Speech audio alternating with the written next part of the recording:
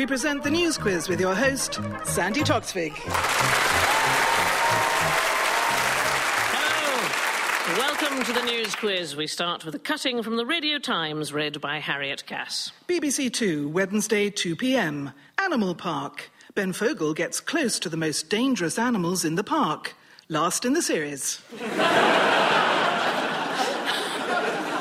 And our thanks to John Tardif for sending that in. Now let's meet the teams. Will you welcome first on my right, Andy Hamilton and Fred Macaulay. And opposite them on my left, Hugo Rifkin and Phil Jupitus. Andy, have a listen to this.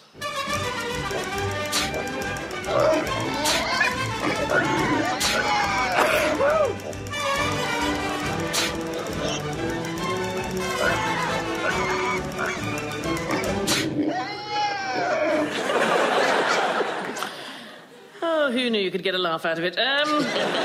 What's got the world pig sick? Well, I've got to be careful with this, because in this climate, it would be very easy to start a panic. One way you can do it is you can sneeze violently on the tube into your sombrero. Another way you can do it is you can entrust this story to our panic-addicted 24-hour news media, who've got completely ridiculous. I was watching Sky News, and their approach is quite simple. They started reporting on any case of flu anywhere in the world. You know, I was waiting for that little ticker tape to say, breaking news, man complains of sniffle in Aberdeen. Gordon Brown to make statement. Finally, on the way here, I see in Metro newspaper, they were predicting today that more people will die in Ealing than any other London borough. Which is bad news for Harriet. She lives in Ealing. You wouldn't want to be an estate agent in Ealing this morning. Why Ealing? I don't know. They've obviously got hold of some computer model from somewhere that predicts that, I think it's 9,000 people will die in Ealing, apparently. That's not official. If you're listening in Ealing, that's not a government commitment. It's just... If you're listening in Ealing, well done. But I think it's the first couple that got it have signed up Max Clifford to handle their story. Yeah. You got flu. Yeah. No, the story is that there are a couple from North Lanarkshire that got married. You don't think it's a conspiracy by the face mask industry, by any chance, do you? And they can't rely on Michael Jackson for the rest of the, you know.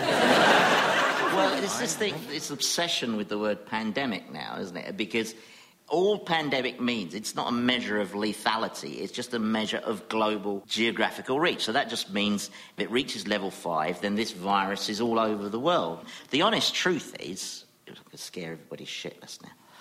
The honest truth is, probably, I'd say, with 400 people in this auditorium tonight, statistically, the likelihood is that there is someone in this room who's come into contact with this flu, isn't it? Andy Hamilton is not a doctor. But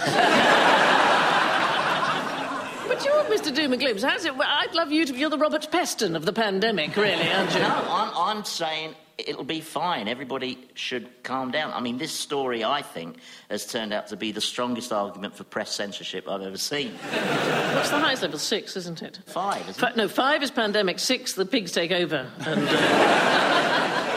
form a global government. The good thing is that all the pigs are being killed, because pigs are terrible creatures, I think. I once worked on a pig farm, and it was the worst 2 weeks of my life, like a good Jewish boy on a pig farm. And I mean, they're really, really awful creatures. How mean was your dad in work experience? They fight you for their poo. They really do. What do they want to do with it? I think they're more worried about what you want to do with it. What did you want to do with it? But aren't pigs meant to be very intelligent? I mean, shouldn't we all hope they're working on a vaccine? What were you doing working on a pig farm? It's a long and tedious story, but I was in Cornwall living in a shed working on a pig farm. Is this an answer to a question or a blues song? Working on a pig farm down near Bude. Well, it's the story of the growing threat of the swine flu pandemic. The Department of Health is to send reassuring leaflets to every household in the country. Now, I was thinking about this. Do you think that they're going to test the people who are delivering them? It'd be a really quick way to spread it, wouldn't it? The one guy who's got it is the man charged with sending out the leaflets. I think, given this government's track record on reassurance, it'll probably say, don't worry, we've rounded up all the viruses and put them in Belmarsh. Something like that. Well, 2 points there to Andy. Hugo, we all know women are always right, but why are the right so rarely women? This would be David Cameron's shadow cabinet allegedly has very few women in it. I say allegedly because they claim there are quite a lot of women, but they've all just got these strange made-up job titles like Minister for Chocolate and things like that. You know, sort of Minister for Ducks and stuff like that. I want to be that. Kids keep walking into the ministry going, "What news, my lord?"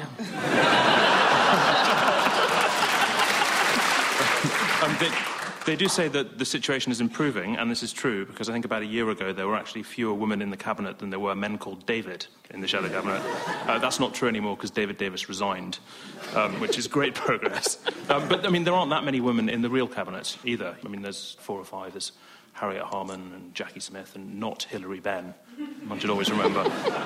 So it's a problem that affects all parties, I believe. Also, Iceland got a nearly all-woman government now, haven't they? I love this. The left-wing caretaker government won. I think that is the most brilliant thing in Iceland. I love the idea of a left-wing caretaker. Ours at school was such a bigot. I think it's a... But Iceland is, to win, it can't be that difficult. There's only 63 seats in the entire Parliament. I would have thought Jackie Smith's got more seats in her gazebo. I would have thought that's... What's her name, the Icelandic leader? She's called Johanna Sigurdardóttir, the world's first openly gay prime minister. Although I have to say, I have my suspicions about Putin, but... Oh, mince or what? Yeah, be fair. What do you want for your birthday? Tigers! And a big show! And I'm going to have a tribute band playing. It's going to be brilliant. And you're not really the Prime Minister, it's me, but we're not telling anybody.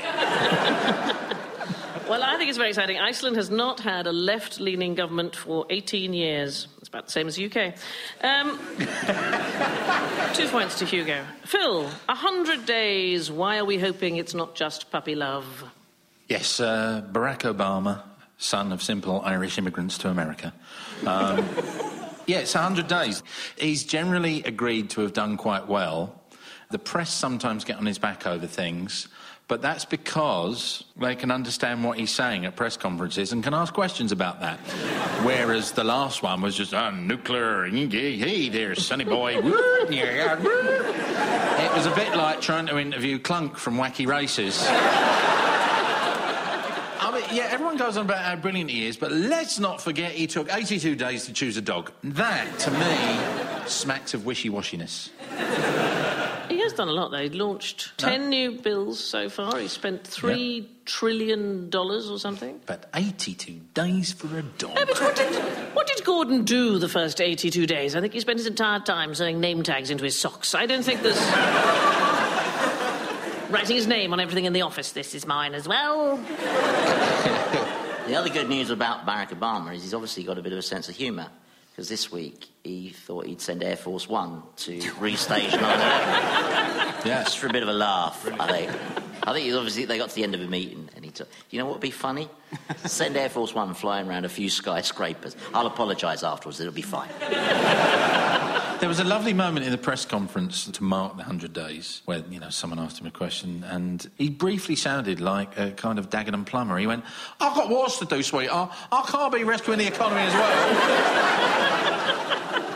I'd love to have a look at it for you, babe. Honestly, car industry sounds lovely. But I've got a couple of wars on the go next door. Did you see with all the fuss about Air Force One flying over New York? Apparently there are 2 Air Force Ones, which seems sort of limited arithmetic ability there. You'd have thought, there's Air Force One, and parked next to it often, there's Air Force One. Oh, but that's because they often send them both... The one's a dummy, isn't it? One's a decoy. Yep. Obviously, Hugo, it'd be a bit of a giveaway if they had different numbers, wouldn't it? Of course, not one. I mean, not even the CIA are that dim, are they? Did you know that there are 2 front doors for number 10? Did you know that? Have you ever noticed that nobody's ever painting number 10 front door? It's never going, oh, that wants a lick of paint. And that's because they have two, and they've got one that's permanently nicely painted, and if the other one needs painting, they take the first one off and they put the second one on. I mean, that's mad, isn't it? That's the government lying to us yet again. Yet again. I thought you meant there was a magical 10.5 Downing Street, like in Harry Potter. 2 points to Phil. This week, Barack Obama celebrated his first 100 days as president. Well, I say celebrated. He invited George Bush round for lunch, showed him his approval ratings and offered him a pretzel. At the end of round one, the scores are Andy and Fred have got 4 points, but so too have Hugo and Phil.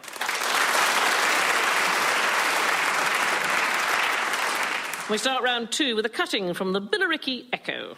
Early teens, life skills, summer school. Pupils will acquire skills to help resolve peer conflict through non-violent means. Participating pupils will receive a mid-morning drink and a healthy smack.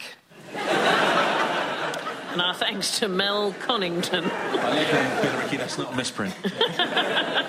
Thanks to Mel Connington for sending us that. Andy, why is spam now a dish fit for a queen? This is the Queen, our Queen. Yes. Who sent out her first email. And there was a lot of stuff in the papers how she's a real technophile. But, of course, she's been talking in tech speak for years. She turned, the personal pronoun into a number. So she's actually well ahead of the game. So it's shameful, really, that the Queen is more knowledgeable about this technology than I am. If you got an email from the Queen, wouldn't you immediately suspect that she was actually a young man in Nigeria? I mean, you'd be like, nah, you're not the Queen. She could actually write one saying, as a former sovereign of Nigeria, she would be rather good. Their email would be a giveaway, wouldn't it? one.co.uk. And she signs with a smiley face with a crown on it. Philip just fell over. PMSL. A wonderful story about the Queen Mother. That apparently when the first remote controls for televisions came out, one was brought to her at Clarence House. Remember the first remote controls were the size of a house brick, weren't they? It was your dad had it on the arm of the chair, because it wasn't, nobody else was trusted with such a technical thing. And they brought it to the Queen Mother and they showed it to her and they said, this is very clever, Mum, this press this button here and you can change channels. And she said, isn't that interesting? I still think I'll find it easier to ring. The Queen sent her first official email on Tuesday to thank young people who wrote a blog about their typical day in the Commonwealth. At first, Her Majesty wasn't sure how to compose the message until a paperclip said, "It looks like you're writing a proclamation to royal subjects."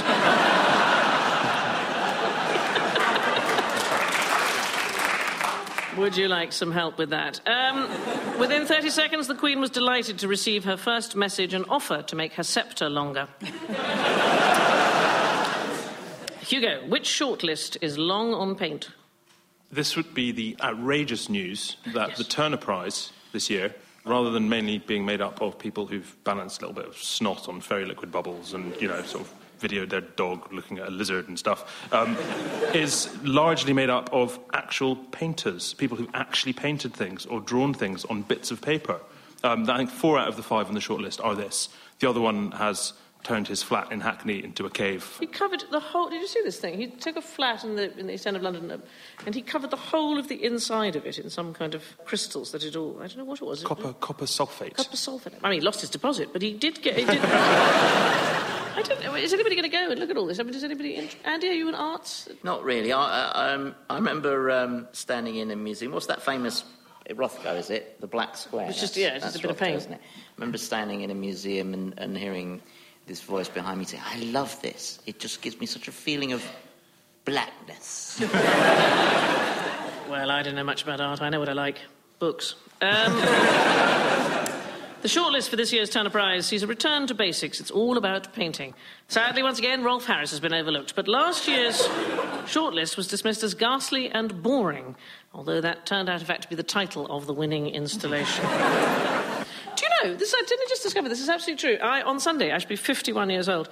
And, Never. Yes. I've not only just discovered that, I knew that was coming along, but... Yes, but that's in lesbian years. They have a whole different system. We live forever. You have to be under 50 to enter the Turner Prize. I know. That's Did you know that? outrageous. It's shocking, isn't it? Oh, who here? Hugo, you must be able to still... Anybody else? You could still... No, that means that, well, all the time I've wasted stuffing that shark into that tank. 2 points to Hugo. Phil, have a listen to this.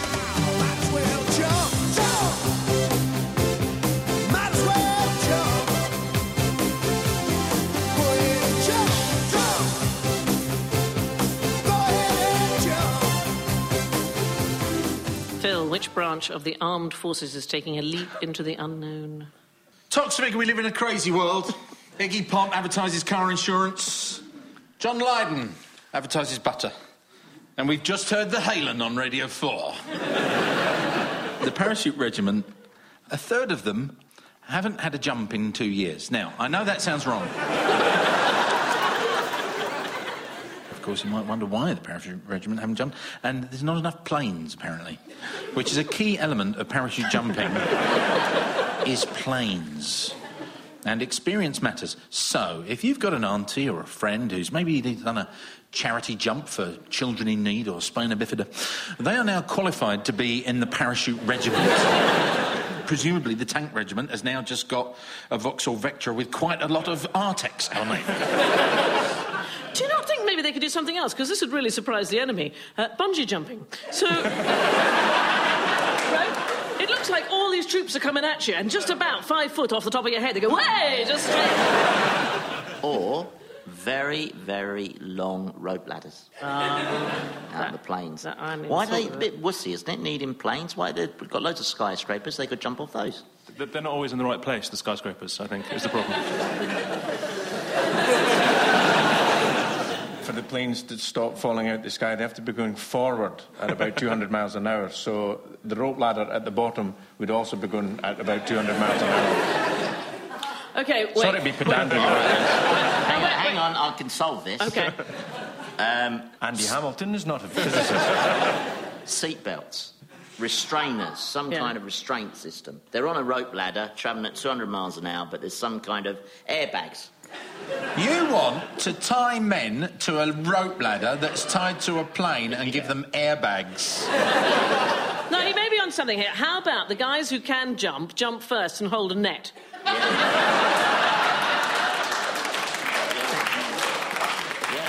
Or Yes. they can jump out of scheduled flights. So you're there, and if the bloke next to you is wearing a rucksack and has got a helmet on and looks worried, you're on an army flight. I think what we've proved is they're just looking for excuses not to jump. I think we've proved that. Yes. Ironically, the number of trained parachutists is falling rapidly. Nearly a third... Is that one of Roy Hudd's old ones? Do you know what? I always am interested in the sort of timing of when jokes appear, and I heard my first joke today about the swine fever thing. He said, oh, very well about that. I didn't even spot it coming because he's not actually a funny bloke. And and he said, oh, very worried about this flu thing. I tried to phone NHS Direct, but I couldn't get through. All I got was crackling. And I just thought... Well, it was on... These terrible jokes will spread across the country. Yeah. Well, it was on today, this morning. Oh, was it? It was emailed in. I emailed the gag into today as well, but I didn't really know how to spell. So they weren't able to deliver it properly. I'll tell you something. I know that Evan can make that noise. Do you know, you're scarily good at that, Fred. That suggests mild infection, anyway. In Scotland, we were so poor, Daddy would make farmyard noises to amuse the weans. What would you like for tea tonight, kids? Can we have lamb? No, Fred can't do a lamb noise. Oh, pork again, Dad. So 2 points there to Phil, and I can tell you at the end of round 2, the scores are Andy and Fred have got 8 points, but so too have Hugo and Phil. Before we start round 3, here is a cutting from the parish magazine of St Mary's Church, Sanderstead. The senior choir invites any member of the congregation who enjoys sinning to see the organist after the service. And our thanks to Pauline Vernon of Sanderstead for sending us that. Fred, Whose tall tales at the short stay has proved to be not the ticket? It's parking. Yes. More parking tickets have been issued in the last 12 months than ever before, and consequently more lame excuses for people who have had compelling reasons why they shouldn't get a parking ticket, which included, I was dropping the python off at the vet, yes, which I believe to be a euphemism. How do you tell if a python is sick? Eh? But no, I mean, it's not a joke, right? It goes... How could you tell if the python was... The spring goes out of its step. Sorry, I just was curious. I don't know. It will go stiff or something. I don't know. Look like a sort of draft excluder. Listless. Listless, yeah. Have you stopped doing pig impersonations? Yeah, that sort of thing. Python with swine. Oh, Daddy, do your listless python again, please. I'll tell you what, Fred. I bet you, in your role as Variety King Mr. Abattoir, I bet you could do the sound of a python eating a pig.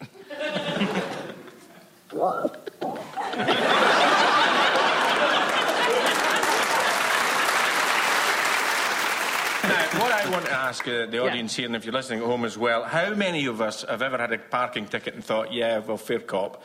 Any time I've had a parking ticket, I've always thought, you know, I had a reasonable excuse that I didn't see the sign, or the sign was obscured. In George Street in Edinburgh, they used to have railings in the middle for solo motorcycles. They took them away, so it was like a full space. You can't see the writing on the cobbles because you're sitting on top of it with your car.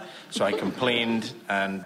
Do you know what really annoyed me was I came back and I found the parking warden guy taking a photo of my car. And they do this to prove that there was a ticket on your car. And I was really struggling. I said that he was abusing my car's rights. Well, he was. By taking... And how is your car's case getting on at the Hague Court of International... These excuses, what struck me was that, you know, some people went to a lot of effort with the excuses and some people didn't really bother. Like, there was one bloke who I think got his ticket, you know, expunged, which was that he said his parrot had removed his residence permit. Now, you think, fair dues, that's quite good. You'd probably give him that one. But about 9 people just said they were going to a pantomime. Like... Oh, that explains... Oh, fine. Have a little flashing light on the top if you go to... You know, we'll wave you through, you know. I suppose if you appeal, you get a letter back saying, oh, no, you won't. The nation's worst excuses for challenging parking fines have been revealed, including the man who claimed his parrot knocked his permit off the windscreen. One illegally parked car had left a note saying, gone to speak to Gordon Brown to find out everything he knows about economics, back in 5 minutes. Phil, have a listen to this.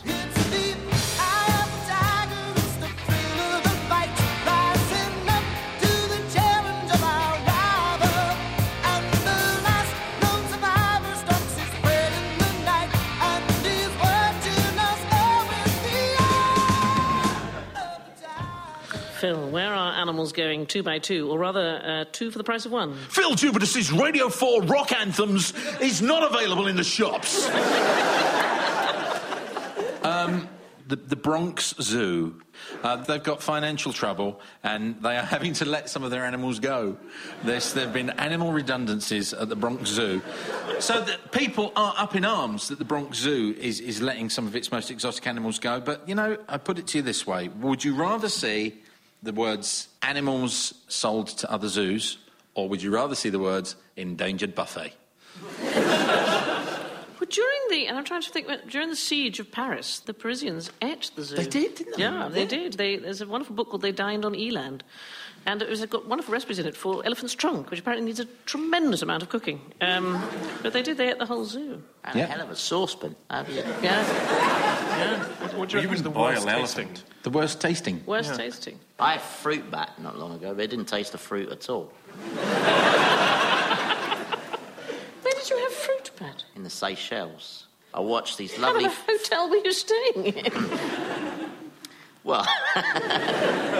yeah, it was... No...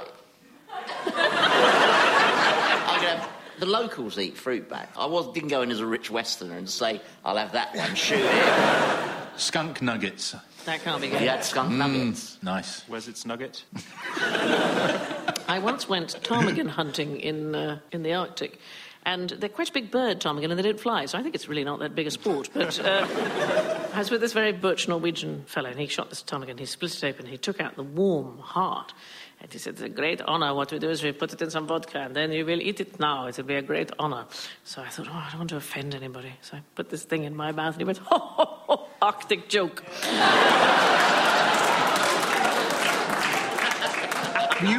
You went hunting in the Arctic? I know. I can see you coming over the horizon. People going, I thought the penguins are all at the South Pole. New York's recession-hit Bronx Zoo has been forced to offload animals to plug a $15 million shortfall. Most of the animals are now expected to transfer to other zoos or find work in call centres.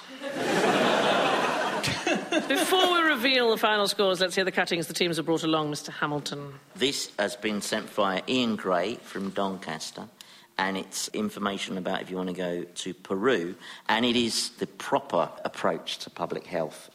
And the official advice is, it is suggested for the people who are travelling to the jungle in Peru, have a vaccine against yellow fever. In case you arrive to our country without having taken this vaccine, you may be shot at the Jorge Chavez International Airport. Mr. Jupitus. It's from Subscriptions Department of a magazine. Dear Mr. James, it is with regret that I have to inform you that 4x4 and MPV Driver magazine will no longer be published. We have arranged to transfer the remainder of your subscription of 4x4 and MPV Driver onto its sister publication, Grow Your Own magazine. Grow Your Own is essential reading for anyone who loves growing fruit and vegetables. Let's take a look at the final score. Andy and Fred have got 10 points, but this week's runaway winners are Hugo and Phil with 13.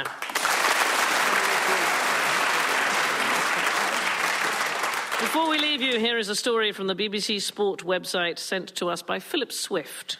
FIFA has launched an investigation after an assistant referee was struck on the head by a coin during a match on Saturday. FIFA will take a very dim view of this, said Irish Football Association President Raymond Kennedy. We will incur a heavy penalty, and we can't afford to be throwing a lot of money away. And with that, goodbye. Taking part in the news quiz were Andy Hamilton, Fred McCauley, Hugo Rifkind and Phil Jupitus. In the chair was Sandy Toksvig, and the news was read by me, Harriet Cass.